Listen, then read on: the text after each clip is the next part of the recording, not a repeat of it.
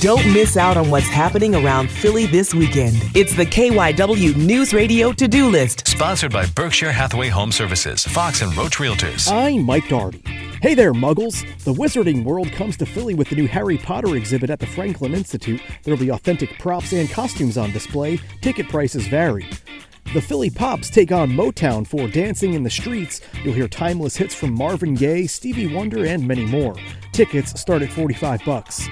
Saturday is the third annual Masquerade on the Mushulu, and there'll be a live jazz band, 2 DJs, and 3 dance floors. Tickets start at $20.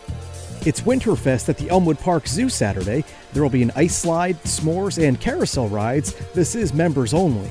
And it's a special President's Weekend with all sorts of fun events and learning opportunities at both the National Constitution Center and the Museum for the American Revolution. For more of the KYW Newsradio To-Do List, go to KYWNewsRadio.com/to-do.